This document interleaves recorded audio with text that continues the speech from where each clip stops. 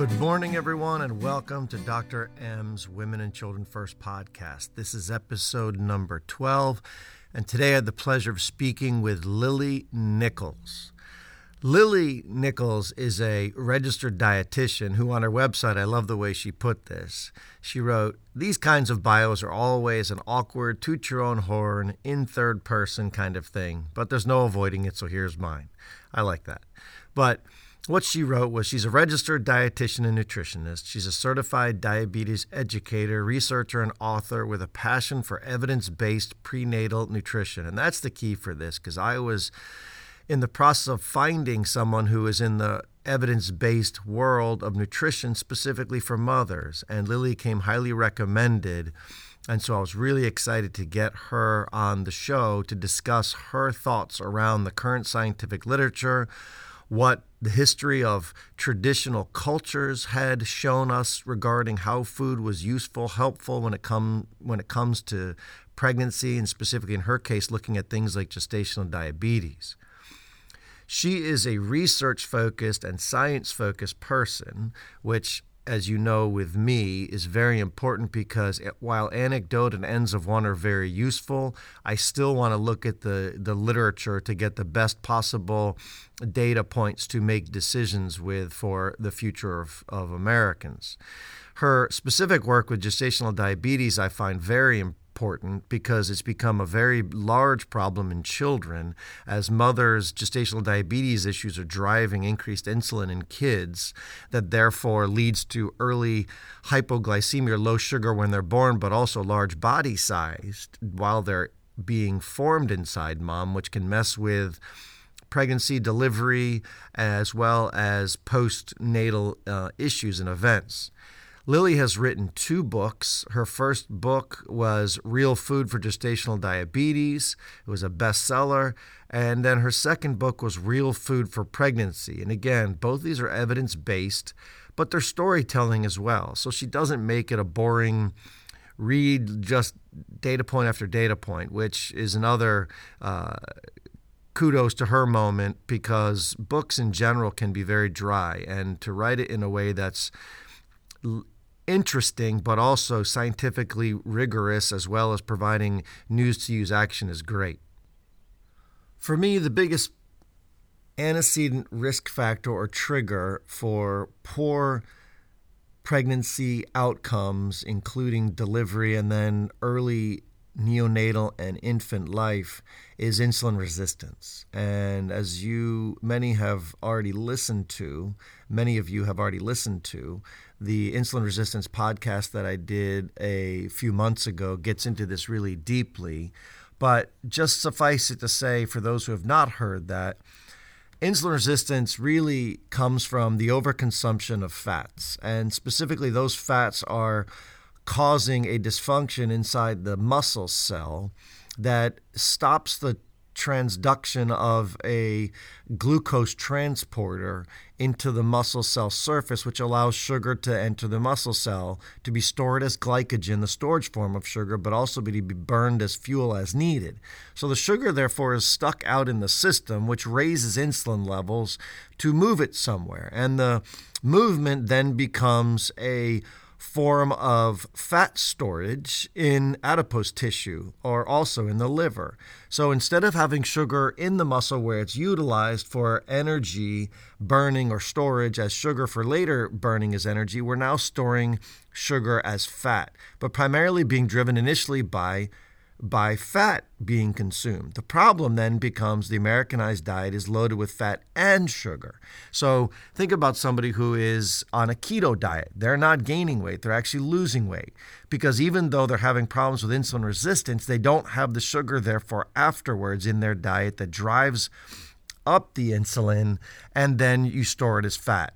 So they're not suffering the same problems as somebody who's consuming both. So again, the fat is driving a dysfunction in this receptor that allows transporter that allows glucose to enter the muscle cell, which then we store the excess sugar that we're consuming as fat all around the body.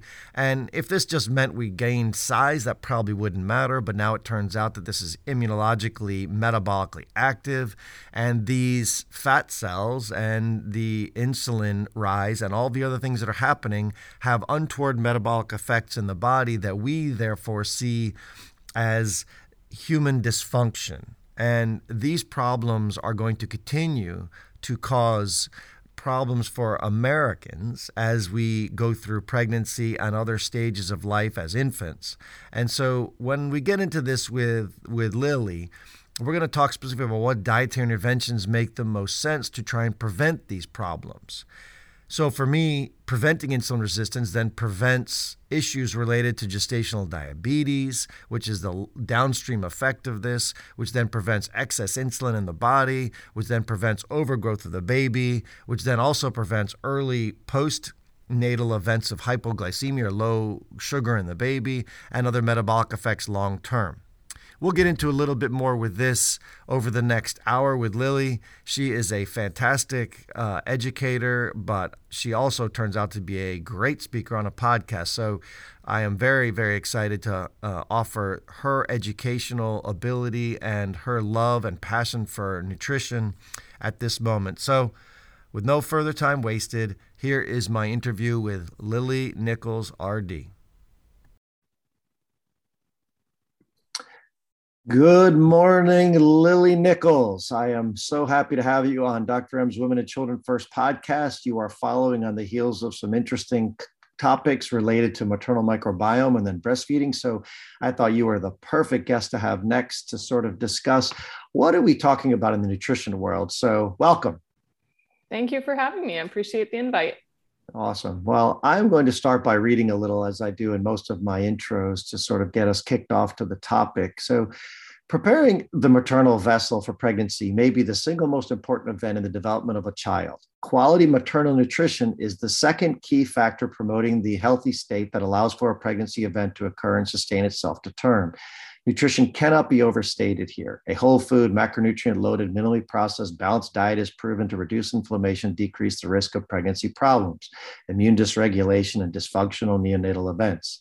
In order to achieve this goal, starting a few years before a woman wants to conceive is prudent based on the reams of data related to the amount of time it takes to nutritionally reduce inflammation and rebalance the intestinal microflora to a beneficial state.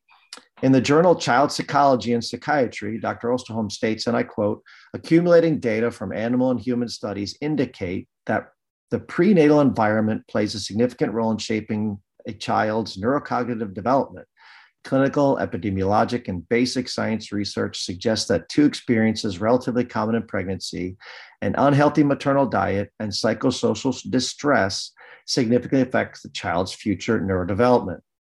When we look at individual studies, we see that maternal overweight or obesity are heavily associated with congenital malformations and issues potentially related to obesity and other concerns neurodevelopmentally.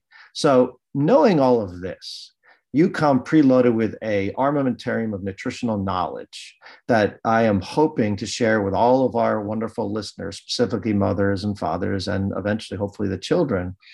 That's profoundly important. Let's start by helping us understand what was a historical maternal diet and how has life changed and what are we looking at in 2021 right now?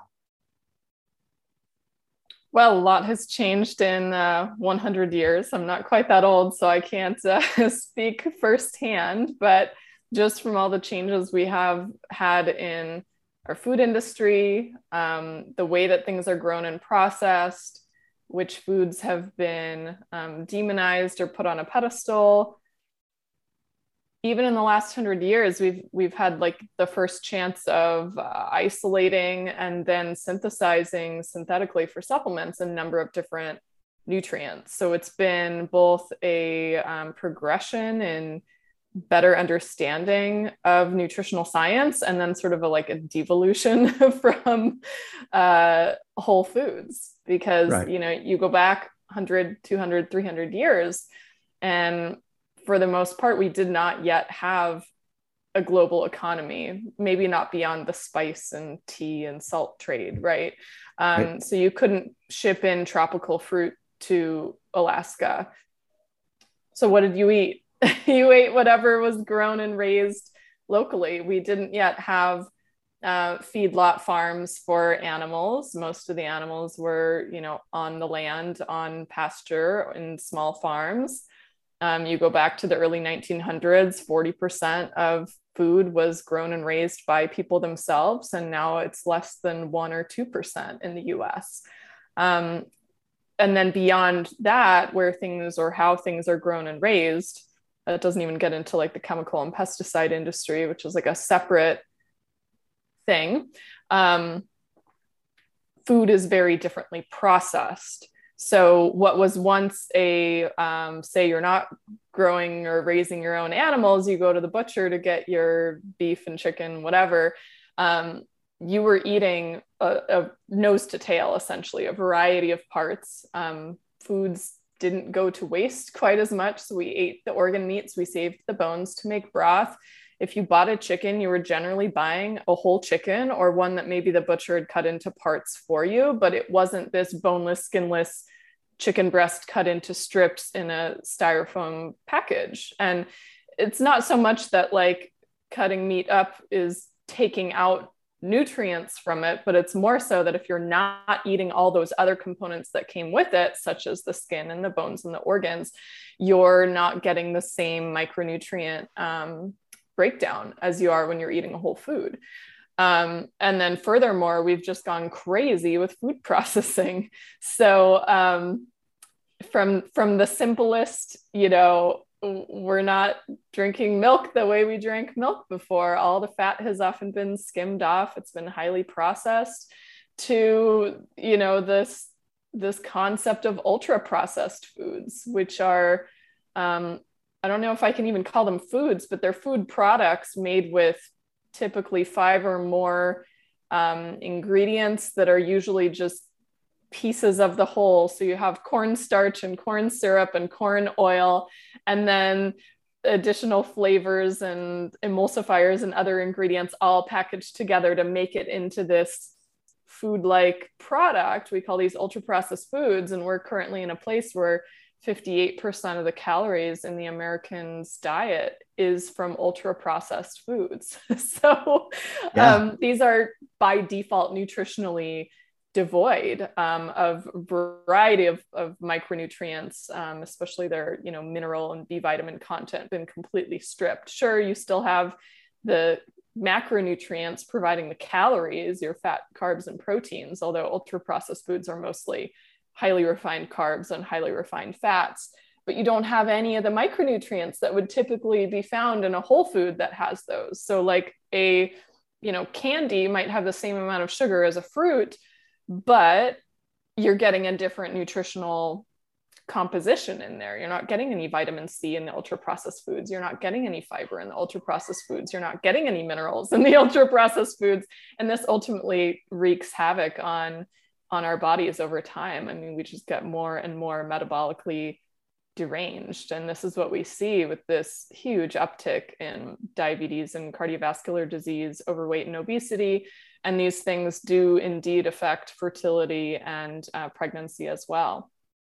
Yeah, and I think your point's well made. So that from the evolutionary perspective, humans lived for thousands and thousands of years on whole foods, and it was regional whole food. So folks that lived in northern climates may not have had access to fresh fruits in the same way as folks who lived in southern climates, but each individual was able to adapt to their local environment because the system is set up to adapt directly to wherever we're living, assuming that it is a whole food. I think the breakdown comes, as I spoke with Dr. Quinn during the breastfeeding discussion, is that the major breakdown is coming from this change in how the food is presented to the system. And your point to the micronutrients being missing, that's a huge play because we know micronutrients are synergistic in their effect. And so when you strip them out, you're basically putting in a calorie dense system without all the other pieces of the puzzle that help the cells work the way they're supposed to. So we end up with this energetically fine system, but a metabolically broken system, as you just pointed out very clearly. And we're going to get into some of the data specifically around pregnancy.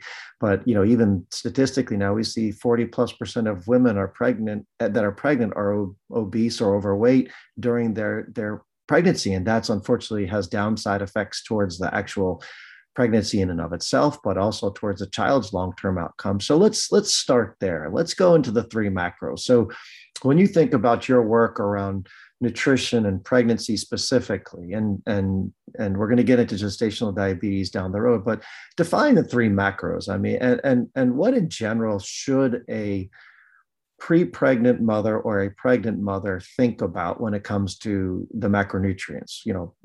Direct percentages is really not that relevant, but it just ballparks. Right. Yeah. So from my perspective, I've sort of been known for being critical of the guidelines for prenatal care. And we'll talk about that more when I get into my gestational diabetes work. So when I'm looking at what's optimal, I start at the micronutrients, the vitamins and minerals, and see how can we best meet those from foods. Let me throw together some sample meal plans that sound nutritionally complete. They also sound good. I would eat them. And then let's see where the macros fall. That's how I approach it. Okay. Because if you go by the guidelines, which tell you that 45 to 65% of your calories should come from carbohydrates, by default, you're not going to have a lot of room for nutrient-dense foods that provide things like vitamin B12 and iron and zinc and copper and vitamin A and magnesium and etc. So that's how I approach it. From the macro perspective, arguably the most important macronutrient to obtain is protein. So our macronutrients are energy providing nutrients. We get our energy from fat, carbohydrate, and protein. Technically, you can throw alcohol in there, but that's irrelevant in regards to pregnancy.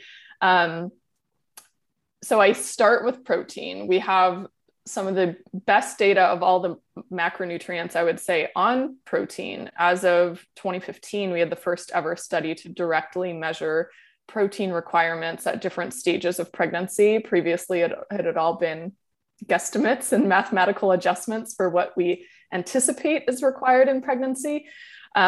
Anyways, this study found that the current guidelines significantly underestimate true protein requirements in pregnancy by about a third in early pregnancy and more than 73% in later pregnancy. This isn't like, we were off by 5%. Being off by 73% is kind of a big deal. Right. So this puts optimal protein requirements, and it depends on like the measurement that you're using, but the study used an estimated average requirement. If you set an RDA, it would be even higher, but nonetheless, the estimated average requirement for late pregnancy is 1.52 grams per kilogram. And that's for a lot of people more than double what they're actually consuming. So for, a woman who started her pregnancy at 150 pounds, you're looking at a minimum of about 100 grams of protein per day, arguably targeting for a little bit higher if you're aiming for what should be the true RDA for protein for pregnancy. By hitting the protein requirement, you're not only providing like an array of amino acids that are absolutely vital for fetal development. And we have a lot of data, not only on the so-called essential amino acids, but the so-called non-essential amino acids, the ones that we think our bodies can just make from the other amino acids as long as we're not eating like a crazy protein deficient diet. Turns out even those so-called non-essential ones play really vital, important roles in fetal development. Arguably, we should be getting an array of all of these amino acids, whether we call them essential or non-essential. Technically, they're all needed. They're all essential. And there are protein researchers saying that the concept of non-essential amino acids has actually never been scientifically proven. And we are seeing it become disproven over and over again in newer research.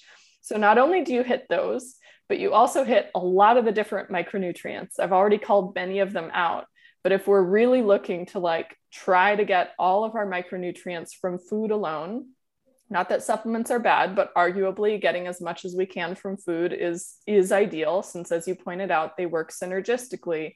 We're going to hit the mark for the majority of those if we hit our protein requirements. Really, really key. Yes, there's some that are not found in protein-rich foods in significant amounts, like vitamin C would be an exception. There's certain minerals and other B vitamins, but for the most part, you're getting the majority of them. The really tricky ones and the really important ones, especially for fetal brain development, like iron, zinc, B12, DHA, choline, you're getting those primarily in your protein-rich foods from an omnivorous diet, so plant and animal foods. From there, for the most part, if you get your protein requirements, you're also not going to be prone to overeating or prone to as many cravings and like insatiable hunger as you would if you were not eating enough protein. So by eating enough protein, we often automatically take care of the risk of overeating carbohydrates, which is a major consideration for women who are prone to becoming overweight or obese, or who already are when they have started their pregnancy. Also, that's a very good thing when it comes to blood sugar management, since the carbs are pretty much your only macronutrient that's going to significantly elevate your blood sugar. The other thing is, if we eat our protein-rich foods in their whole form as they come in foods, so say you have your peanut butter that already has the fat in it, you have the eggs that already have the yolk in it, you have the dairy that comes with fat for a reason, the chicken that has skin, the steak that has some fat on it, the fish that has fat in it, you're going to be getting a sufficient amount of fat as well. Yes, it's okay to cook with some as well, but if you're not obsessively taking the fat off of every single protein-rich food that you have in your diet, you're also going to be getting enough fat and sufficient amounts of your fat-soluble vitamins like A, D, E, and K.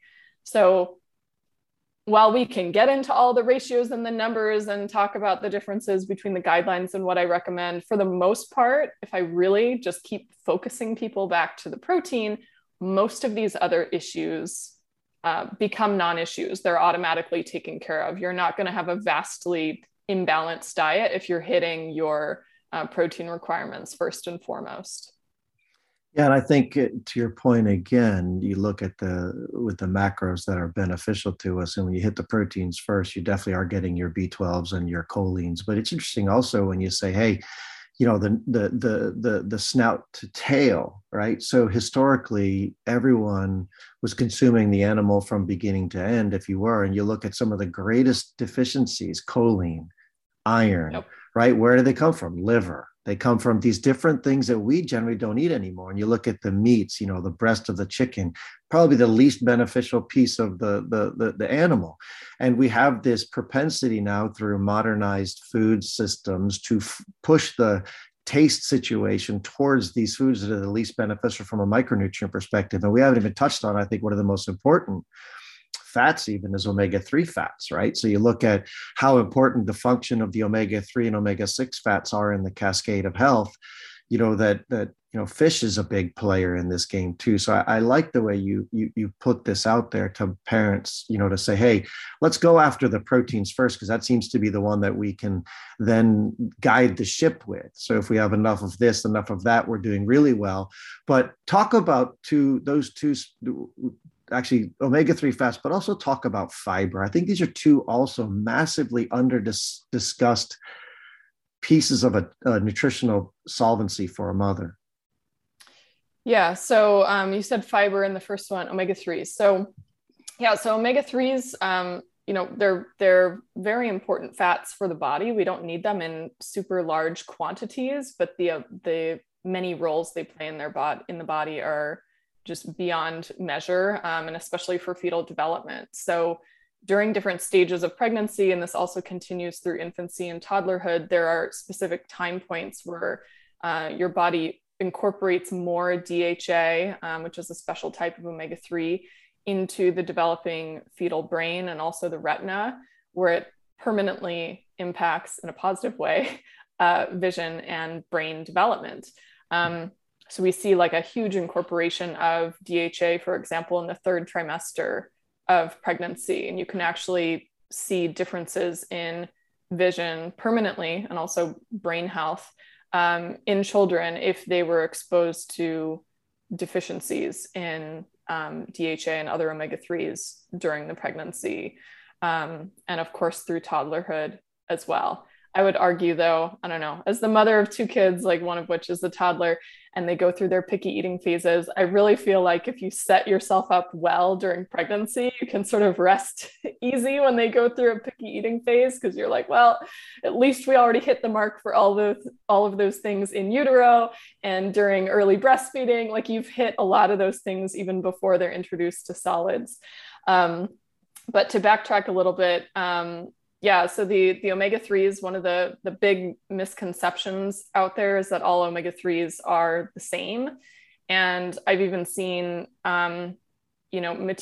educational materials from some major pregnancy health organizations, I won't name them, that list your sources of DHA incorrectly because they include plant sources like walnuts and chia seeds and flax seeds on their list of sources of DHA.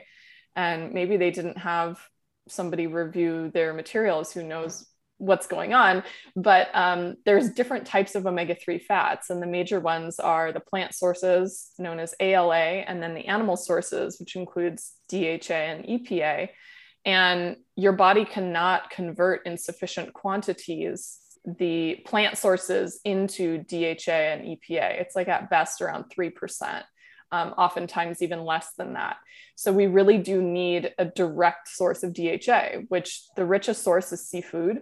You get smaller amounts, but still some in like grass-fed beef or pasture-raised eggs, or eggs from chickens that have been fed certain types of algae or flax seeds. They'll call them omega-3 eggs. But really, seafood is the heavy hitter on this one. So if you're getting 12 plus ounces of seafood per week, you're probably okay on your DHA and EPA without needing a separate supplement.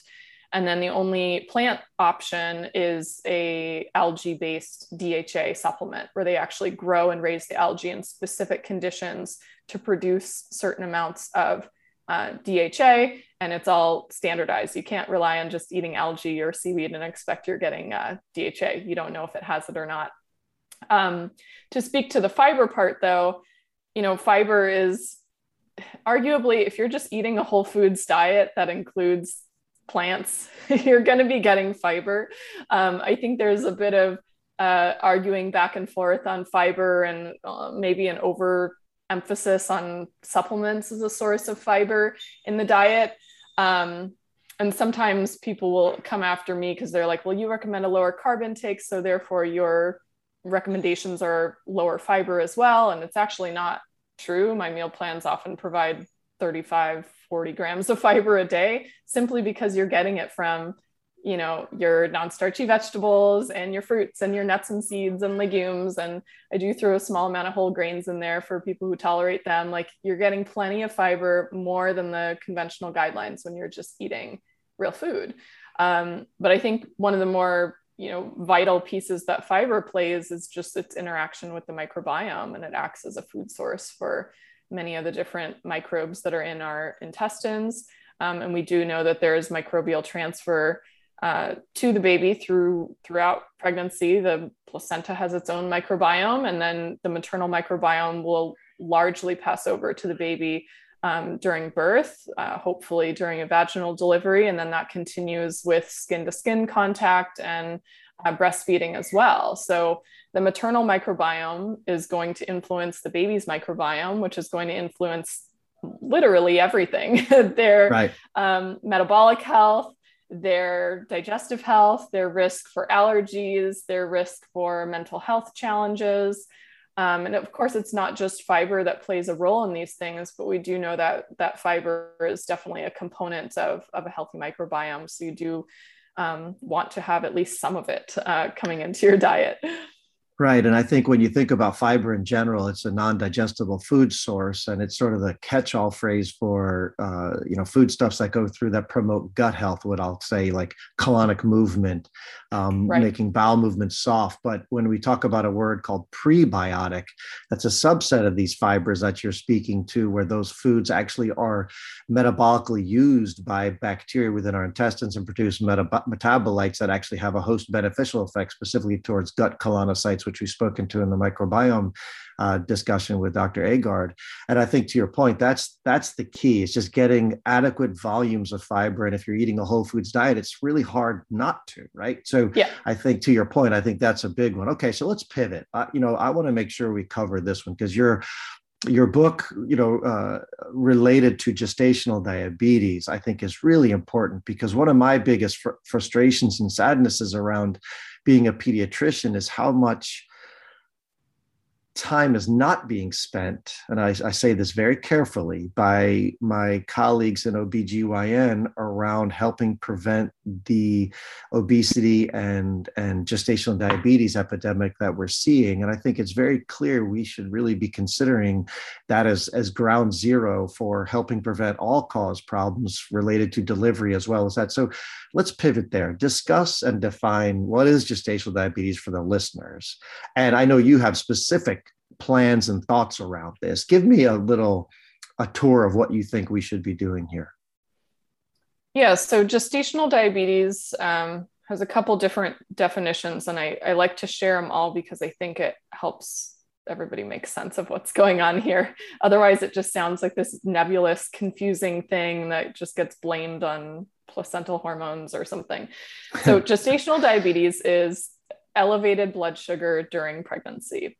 And that can either be first diagnosed during pregnancy or that first develops during pregnancy, which are two different things, because first identified during pregnancy can mean that there was a blood sugar issue that was pre-existing. Right. First develops during pregnancy suggests that it developed in response to all the metabolic changes and hormonal changes and weight changes that happen during pregnancy. And yes, there is a natural shift towards insulin resistance in pregnancy, which eons ago probably worked in our favor. And now in our situation of extreme food excess and hyper-processed foods doesn't always work in our favor. And then the final definition I like to share is carbohydrate intolerance of pregnancy. And in some ways, I like that one the most because it points to the solution, which is if the issue is elevated blood sugar, we need to mitigate how much our blood sugar is going up. And that really comes down to the macronutrient balance in your diet and the amount of carbohydrates you're eating and how you're eating those carbohydrates and the quality of those carbohydrates. As far as, what impact this can have, I was first really introduced to the concept of fetal programming or developmental programming, intrauterine programming, when I was working with the California Diabetes and Pregnancy Program, which is widely known as Sweet Success. And I learned that a child born to a mother who had poorly controlled blood sugar throughout her pregnancy has anywhere from a 6 to 19-fold increased risk of type 2 diabetes or obesity by the time they turn 13. Yep. And that really stuck with me because that points to we have a window of opportunity to do something about this. So when you think about what's happening in utero, there's really not any sort of filter that prevents maternal blood sugar from being transferred to the baby. The mother's blood sugar levels are pretty much the baby's blood sugar levels. And when the baby gets to the point in gestation where the pancreas is now producing insulin, the fetal pancreas, it will try to combat this elevated blood sugar by producing increasing amounts of insulin. The problem with consistently elevated blood sugar and consistently elevated insulin levels is the same as, type 2 diabetes in an adult. It messes up your metabolic health and you gradually become more and more insulin resistant. But in the case of this happening during pregnancy, this baby is literally being programmed to be insulin resistant in utero. And then what happens after the fact? I think most of the focus on gestational diabetes, and I'll say this for a lot of OBs, I think they really downplay it. They're like, oh, it's fine. You just, we treat it with medication and it's fine. And it's just like, it might impact your birth and baby might be big. They're all concerned about like big baby or chances of like a NICU stay. And these are serious considerations. I don't want to downplay those as well, but I'm actually more concerned with like the long-term metabolic outcomes, because I used to think that we could like fix this childhood obesity epidemic just by changing school lunch programs. When I was getting into my training as a dietitian, that was one of the things that was on my list. Like, I'm going to work in public policy and change the school lunch programs and solve this obesity problem. And it turns out that we should really be looking at pregnancy and arguably preconception beforehand, because if these children already have the cards stacked against them, it's going to be very hard to overcome during their lifespan. Like, we want our children to enter into the world metabolically healthy, metabolically flexible, able to create energy from both carbohydrates and fats. They should be both, adapted to use sugar and adapted to use ketones. And that's how our body tries to do things in pregnancy. But when we come into pregnancy already insulin resistant and then eat a super high carb diet, and then we get diagnosed with gestational diabetes, and what do they give you? A high carb diet. So further perpetuating the elevated insulin levels, further perpetuating hyperglycemia, then like, what do we expect the outcome to be? Now, the good news is that if we provide a diet that does not consistently elevate mom's blood sugar levels, she will also have lower insulin production. Baby will not have to produce quite as much insulin. Baby will not be quite as insulin resistant, and you just have better outcomes all around. And this is not just from what I've seen in practice. So what I've seen in practice with my approach is that we can pretty much cut in half the percentage of women who require insulin or medication during their pregnancy while still maintaining great blood sugar control. But the studies show that as well. You provide a low glycemic diet, half the requirement of insulin or medication. You provide a low glycemic diet, put people on CGMs, and you can see the blood sugar patterns are literally 50% lower on the low glycemic plan than the high glycemic plan. So it only makes sense, like all the numbers point to essentially the same, whether it's my personal, anecdotal clinical experience or what's been published in the literature. We can see a vast improvement in outcomes if we're just not consistently supplying a high carb diet. And I mean, it doesn't take a rocket scientist to figure this out. If typically how they diagnose gestational diabetes is with a glucose tolerance test, which can range anywhere from 50 to 75 to 100 grams of glucose. And then what's the meal plan they provide you? 175 grams minimum of carbohydrates. Often they're over 200 grams. So now we're going to give you a meal plan that has 50 to 75 grams of carbohydrates at every meal and tell you that this is going to result in good blood sugar readings. It doesn't make, like, the math doesn't add up any way that you do it. Yeah. So I think the problem there is that when we go to medical school, like we had 16 hours of nutrition training in medical school, and then we come out and we think we're supposed to be able to adjudicate these processes. We don't do a good job. We really don't. And I think Jerry Schulman's work seriously points the target, not just at sugar. Sugar is a main player, but at fat too, because it turns out in the muscle cell, the fat drives this thing called diacylglycerol to prevent the glucose transporter from going to the muscle cell surface to allow the sugar in. So the sugar gets trapped in the bloodstream. That raises the insulin target, like you're saying. So insulin's going up to push the sugar somewhere, but it can't get into the muscle. So where does it push it? It pushes it to the fat cell. Those fat cells then become metabolically active over time in an inflammatory way.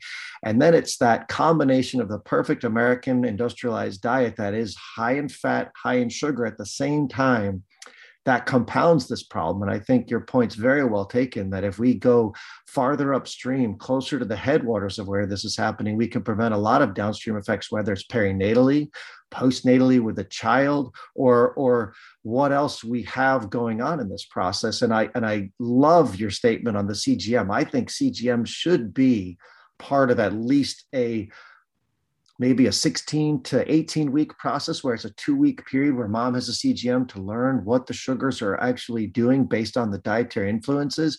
I think that real-time data could help people see the choices they're making as dysfunctional. So yeah, I completely Absolutely. agree. I Yeah, completely we agree. So have, but just to add one more note, you know, we have CGM has become a bigger thing and more accessible, especially in the last even 5 years. You know, when I was first, you know, certified as a diabetes educator, working clinically, you know, perinatology, doing gestational diabetes, like talk of a CGM and anything outside of a quote brittle type 1 diabetic was like absolutely absurd. And now I have women in my online gestational diabetes course who are getting them. yeah, And it's often really, really helpful, yeah, especially because we sometimes have these challenging patterns of like, you follow my meal plan, your post meal readings are usually A-okay, but maybe there's elevated fasting blood sugar. And we want to see what's happening with their fasting blood sugar. Is this just purely like a dawn phenomenon thing where you're like spiking from a cortisol surge and placental hormone surge in the morning? Or have you been hanging out at like 100, 110 milligrams per deciliter all night long? Like this, that's a different intervention. But if you only go by a single finger prick in the morning and your post meal, you know, 3 readings, and that's it, you don't get a complete clinical picture. So yeah. it's been hugely, hugely helpful and really helps you as a clinician make much better decisions. And for the clients themselves, you see so much more information on what's happening too, because say you're testing your blood sugar 2 hours after a meal, you've probably completely missed the mealtime spike. And sometimes you'll have a dramatic mealtime spike followed by a dramatic drop if you're eating something high glycemic. Those post-meal spikes are particularly detrimental to this fetal programming issue we're talking about with the insulin Right. levels. And you could miss that. And you could think, hey, that meal of pasta was great, but you actually had reactive hypoglycemia and we caught it on a downward trend at 85, you know? So Right. yeah, CGM, I can't speak more positively about CGM. I've worn one many, many times and it's really fabulous data. Yeah, and I think that's one of the reasons I'm pushing our local folks in the OB world to try and do serum insulins as well, because that serum insulin spike will show you that even though the sugar may be normal, you're catching the early folks that may end up having trouble down the road by seeing that insulin triple or quadruple what it should be, which tells you again that the dietary influences are not what they need to be. So let's shift gears. I think you've done a really awesome job of laying out the framework for what that looks like in the gestational diabetes world. Let's go to some of the micronutrients, because I know you've done a lot of work there. Let's go to folic acid. Talk to me about folic acid and what you think we should be doing, or is it folate we should be doing? I mean, I know you have an opinion, so I'm just going to tee it up. Yeah, this is a like hotbed of controversy. First and foremost, I think a lot of the controversy comes from a misunderstanding or lack of awareness of the biochemistry. Yep. So I'm going to throw that out there first, because I've come under fire from a lot of people over this. None of which I think have actually read my articles or attended, like I have literally a 2-hour webinar on folate and methylation in pregnancy and fertility, specifically for healthcare professionals. I don't think they've actually viewed those. So we have to look at the differences between folate and folic acid. So folate is an umbrella term. It's a catch-all that refers to any type of folate. And there are 150 plus different types of dietary folate that come in through our foods, from things like liver and leafy greens and legumes and avocado and asparagus and whatnot. There are also forms that can be synthesized in a lab and put into supplements. So folic acid is one of them. Folic acid is not found in food at all. It is synthesized. And it's essentially, when you look at its chemical structure, it is like a very simplified version of what you find in nature. It doesn't have all these additional, they call them like glutamic acid residues, I think it's what it's called, but polyglutamates. There's like a bunch of different glutamates like added onto the what we would call a folic acid molecule. But anyways, this changes the way that our body processes it. And in addition, you know, you can also synthesize types of folate that are naturally found in food. Methylfolate is an example of this. So methylfolate represents the majority of the types of folates that are found in our food.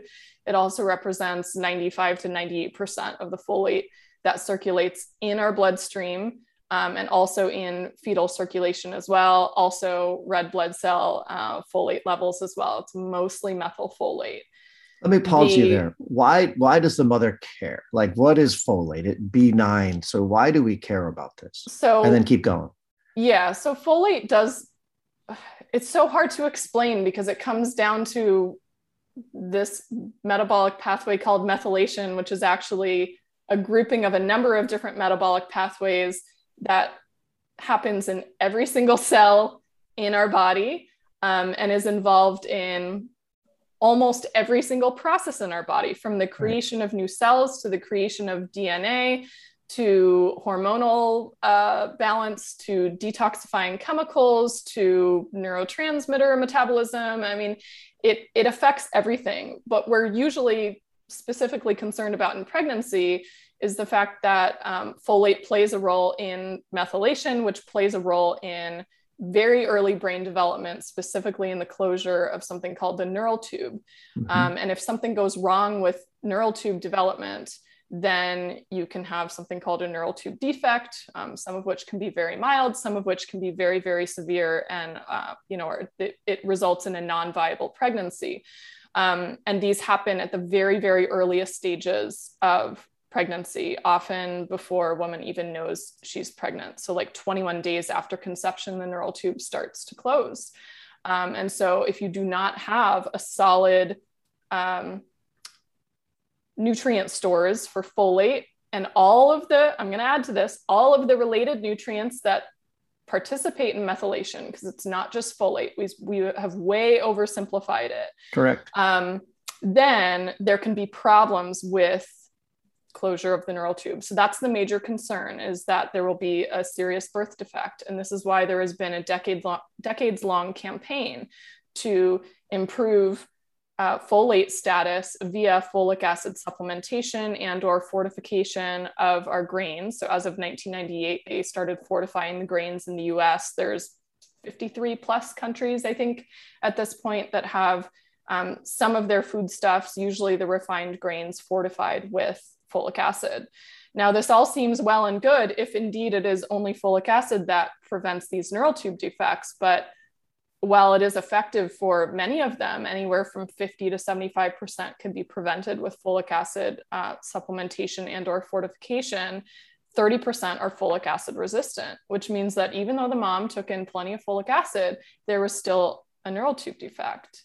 Right. And there have been many, many studies looking at this, and there are a wide array of nutrients that play a role in methylation and folate metabolism that we've pretty much been ignoring, that also play a role in this process. So we need inositol, we need B12, B6, riboflavin, which is B2. What have I missed? Magnesium, we need glycine. That's one of those so-called non-essential amino acids that you get in your bone, skin, and connective tissue of animal foods that nobody cares about, but is vitally important in pregnancy. We need a lot of different nutrients working together. We also need lower intakes of pesticides, heavy metals. We need regulated maternal blood sugar levels, because elevated blood sugar levels are a risk for neural tube defects. These are all things that play a role in this process. But back to like why the difference between folic acid and other types of folate matter is that not everybody processes folic acid very well. It is very easily absorbed in the intestines, but that doesn't mean that it enters into its like folate metabolism cycle seamlessly. It needs several enzymatic steps to make it functional in that process, one of which is being methylated by an enzyme called MTHFR, which requires riboflavin, by the way, as a cofactor. And 40 to 60% of the population has an issue in their MTHFR enzyme, where they can't metabolically process folic acid as efficiently as somebody who's not, doesn't have that genetic variation. And so we end up with a problem where you have a whole bunch of what's called unmetabolized folic acid in the system. You can look this up in the medical journals. It's UMFA. Yep. And that actually blocks your folate metabolism cycle from working properly. And you just have high levels of UMFA in your circulation, which we don't actually know what that will do because it's not metabolically active, but we have lots of studies pointing to potential issues with that. Right. I was going to say, because I actually looked up some stuff before we got on here, because I love what you've talked about. And I totally agree. There was a quad AI study that just came out recently by Emily McGowan at University of Virginia, showed that folks with higher quartiles of unmetabolized folic acid had lower natural folate in their bloodstream, but also had higher risk of food allergy in their system. And then there was another study showing increased risk of autism associated with unmetabolized folic acid. So I think the jury's still out on this. But I come back with a simple philosophy, I think, like you're saying, is that synergistic food sources is the way our system biologically and genetically was set up to utilize X, Y, and Z. I think the reason behind folic acid initially, sort of like the reason behind subsidizing corn, soy, and wheat, made a little bit of sense many, many years ago, was because folic acid stays in the system longer. Therefore, if a mother's not taking her prenatal vitamin every day, there's a good chance it'll be in there during the major critical periods of time where that neural tube is going through its process. But unfortunately, the unrealized consequence of this may be more problematic. So for me, I think we should have a change prenatal vitamins to be 75% methylfolate and maybe 25% folic acid for those mothers who may not be as consistent with their intake every day. But yeah, I find it very fascinating. The other thing that I think is worth pointing out, and I'm pretty sure I point this out in my folate article, if you want to link to that article, reference list is included there for the people who are into the science. That's right. So I keep coming back to this reality that these micronutrients are found everywhere in our foods. And right, we're not getting access to this by our processed food sources, because, vitamin D, vitamin A, choline you keep speaking of, which I think Steven Zeisel at the research campus here in just outside of Charlotte have been doing a ton of work how important choline is. And choline's a harder one to get unless you eat, liver or eggs. So I think there's a lot to be said about that. And I know we're getting short on time, so I'm going to love to have you back on the show again sometime. But before we run out of time, I want to hear about what is a ideal Lily Nichols nutrition day for a pregnant mother. Let's say you're, pre-pregnant or you're pregnant personally. What would you eat on a perfect day? So I'm going to give a caveat here and just acknowledge that you can have best laid plans and your symptoms might not allow you to eat in this sort of optimal way. So what I'm going to refer to is what I see as optimal. And that might not happen until second or third trimester. So another plug back to preconception nutrition, because nausea might blindside you and you might not be able to eat super well for a while. Hence, you want to be relying on your preconception nutrient reserves. I love that. So I always have to say that because, all, for those of us who've been pregnant, we know how it goes. So in my ideal world, and it's actually funny, I was looking through old photos the other day and saw a picture of a breakfast I had when I was pregnant with my son, who's now almost 6. It was a couple eggs with sauteed kale and mushrooms, an avocado, and I think there was like a couple tangerines on the side. That would be a highly nutrient dense breakfast. You're getting a lot of folate. Ironically, not from the kale. Kale is not a super high folate green, which surprises people, but the avocado has a lot of folate. You'd get your choline from your eggs, B12 in the yolks, DHA in the yolks, a whole bunch of different nutrients in there, and plenty of protein and fat to keep you full and satisfied, and not a ton of carbohydrates. So wouldn't have a super high spike from that. The only thing that would raise my blood sugar would be the fruit.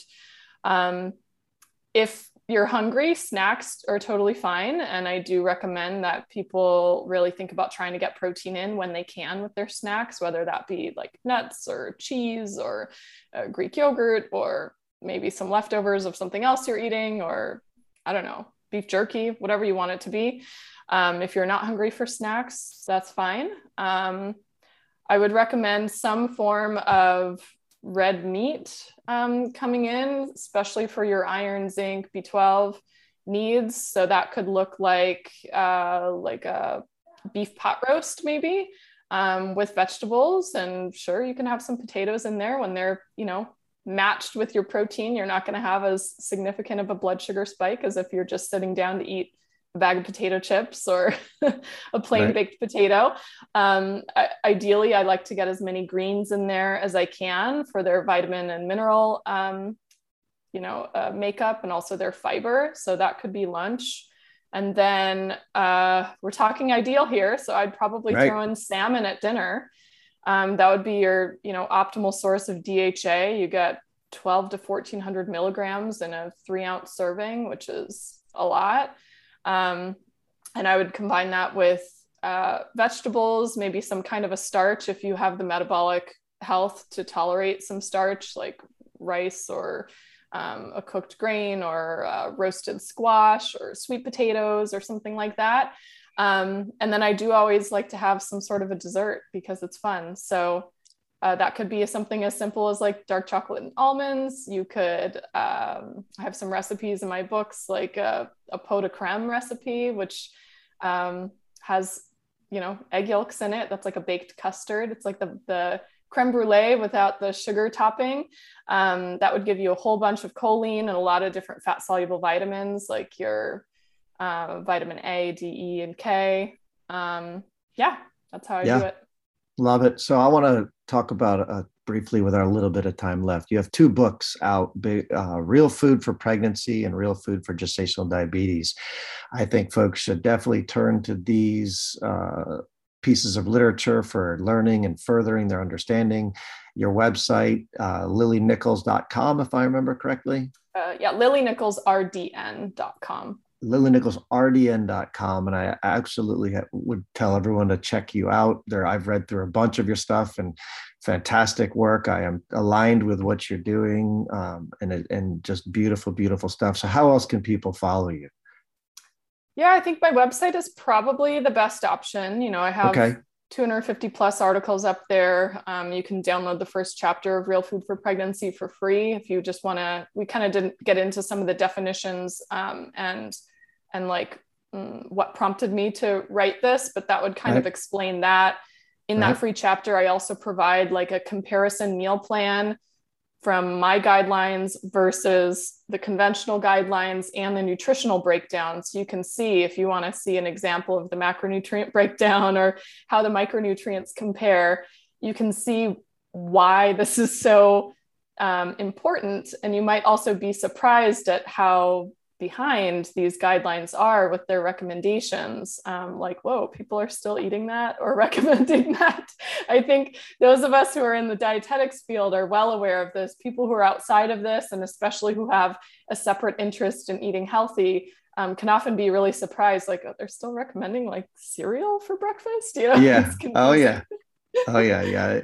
The recommendations are a bit of a mess. I'm not even a big fan of the My Plate. I'm not a big fan of a lot of those things that are out there. It's unfortunate, but my wife happens to be a nutritionist, and that's happened to be the reason I learned a lot of this stuff along the way. And I remember her telling me that back in the day when she'd go to some of these ADA conferences and they're sponsored by Mars and Pepsi, it's like pediatric conferences being sponsored by your local cocaine dealer. It was a bit of a strange reality when she told me that. But that being said, again, I am aligned with the way you see the world. It's more of a headwaters approach to disease instead of treating it long past the symptom complex starting.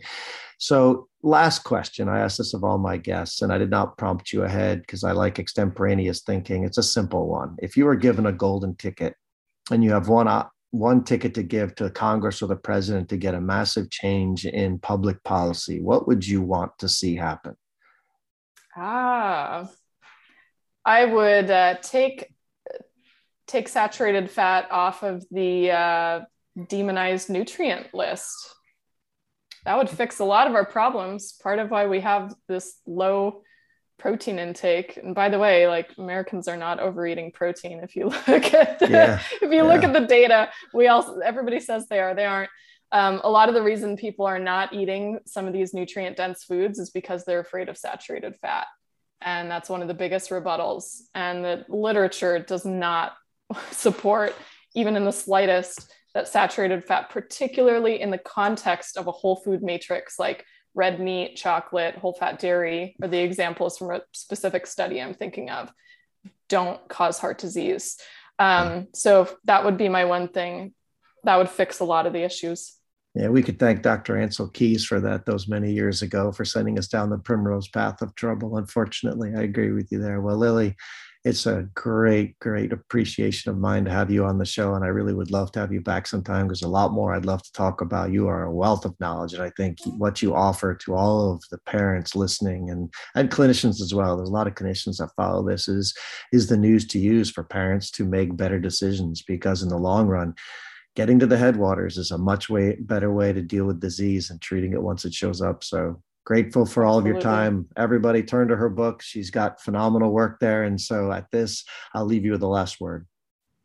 Well, I appreciate you having me on, and follow me on my site or on Instagram at Lily Nichols RDN, and, do the real food thing. It pays off, and you'll just, if you change one thing, switch out your breakfast from cereal for eggs, and you probably will never look back. Well said. Quality words. All right. Have a great day. Well, there you have it. A fantastic tour through nutrition as it relates to mothers and pregnancy. Lily Nichols is the first registered dietitian that we have on this show, and I'm excited that she was the first one to come on, as she gives such great news to use as far as great choices in dietary influences for human health and better outcomes for infants and children long term. Her perspective is exactly the perspective that I think we should take, which is, again, the headwaters of disease.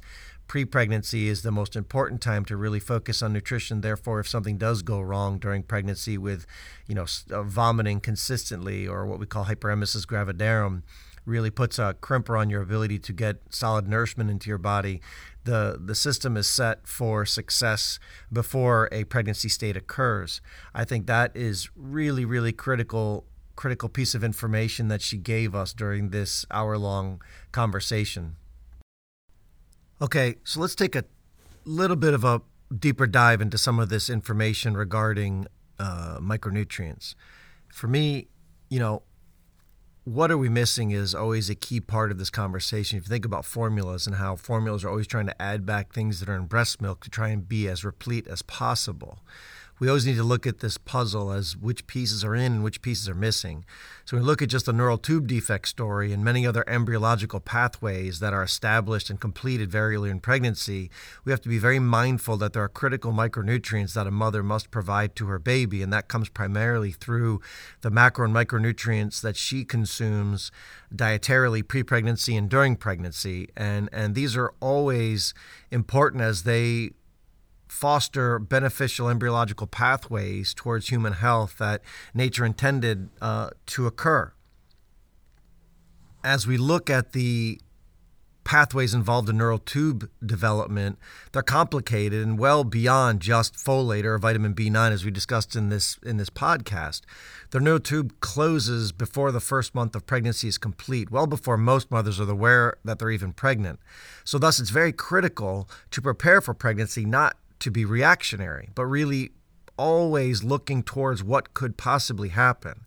It appears that the adequate and functional levels of vitamin B12, choline, betaine, and folic acid, or folate specifically, are necessary for these pathways to function and process according to what is expected for a normal fetal development, a normal fetal outcome. There's cassettes of genes that we briefly touched on with MTHFR methyl tetrahydrofolate reductase that, when altered over time, are putting mothers and their offspring at increased risk. These genes have single nucleotide polymorphisms, otherwise known as SNPs, that can make the metabolism of folate, B12, and choline less functional. This puts extra pressure on mom to increase her intake to meet these needs of her body based on her genetic makeup. For example, the gene MTHFR is highly involved in folate metabolism, but specifically methylation, which is involved in many processes, specifically the epigenetic processes. If you have a SNP that changes its function, then a mother might significantly need more folate, B12, betaine, and choline, and all these different substances, but specifically in this case, folate for the MTHFR, for normal pathway development. This means that, somebody is at higher risk for a child with defects of neural tube production or other poor offspring outcome if there's not enough folate taken in. There's other genes like MTRR, MTR, MTHFD1, DHFR, CHKA, and many other candidates that are being studied further down this pathway. So when we look at this information, it becomes, a very critical piece of the story that we have to spend a significant amount of our time educating mothers to be, that the diet is very important in adding in these what we call methyl donors in this case, and specifically methylfolate, to have the best possible outcome. We touched briefly on the risk that unmetabolized folic acid, which is the form that comes in fortified foods and prenatal vitamins, can become problematic if it becomes unmetabolized. And then there is data showing that might be associated with other birth-related problems, specifically in this case, autism. So when we look at these things, there's a lot more to this than just simple discussions of, you can eat whatever you want as long as you're getting enough calories. That's not the case. Calories are the least of our problem right now, but the makeup of the macronutrients, the proteins, the fats, and the carbohydrates, as well as the makeup of the micronutrients, are all critical to outcomes. I mean, if you just look at obesity alone, in one large study from Sweden, they looked at over 600,000 women and noted a slight increase in autism spectrum disorders, ADHD, mood, and neurobehavioral disorders in children born to women of obesity risk with a specific elevated BMI. The statistics significantly worsened to six-fold increased risk of these same disorders with mothers who went into the morbid, severely obese range and had diabetes prior to becoming pregnant. And then, we look at these issues and we wonder, okay, that is a serious problem, right? But that comes from a dysfunction of many forms, but specifically a dysfunction of the type of carbohydrate, fat, protein structure of your diet, as well as chemical exposure, sedentary behavior, and many other things. The study that looked at that obesity-related phenomenon was Kong et al. In 2018. And there's more and more of these studies that I have discussed in the past. But for sake of argument, let's end this conversation today with the excellent discussion that Lily Nichols provided to us to really think through how we as a society promote long-term health in children, specifically through promoting the long-term health of mothers pre-conception, during pregnancy, and then post-pregnancy, just in case they're going to get pregnant again. So this whole process needs to be looked at from the 30,000-foot view, that it can't be just if a child has an illness, it's only discussed in the context of the child. We have a lot of information now that this is all starting epigenetically even before conception. So for that, I think we really touched on a lot of great topics today. I'm looking forward to having Lily back to go further and deeper into these topics, because I think they provide a certain amount of, news to use for us as we tackle human health at the broadest and the tightest levels. As always, hug those kids. Now for the disclaimer. The information provided in this podcast is for educational and informational purposes only. It is not a substitute for advice and treatment provided by your physician or other healthcare professional, and is not to be used to diagnose or treat a health issue, and does not constitute the formation of the provider-patient relationship. Thanks.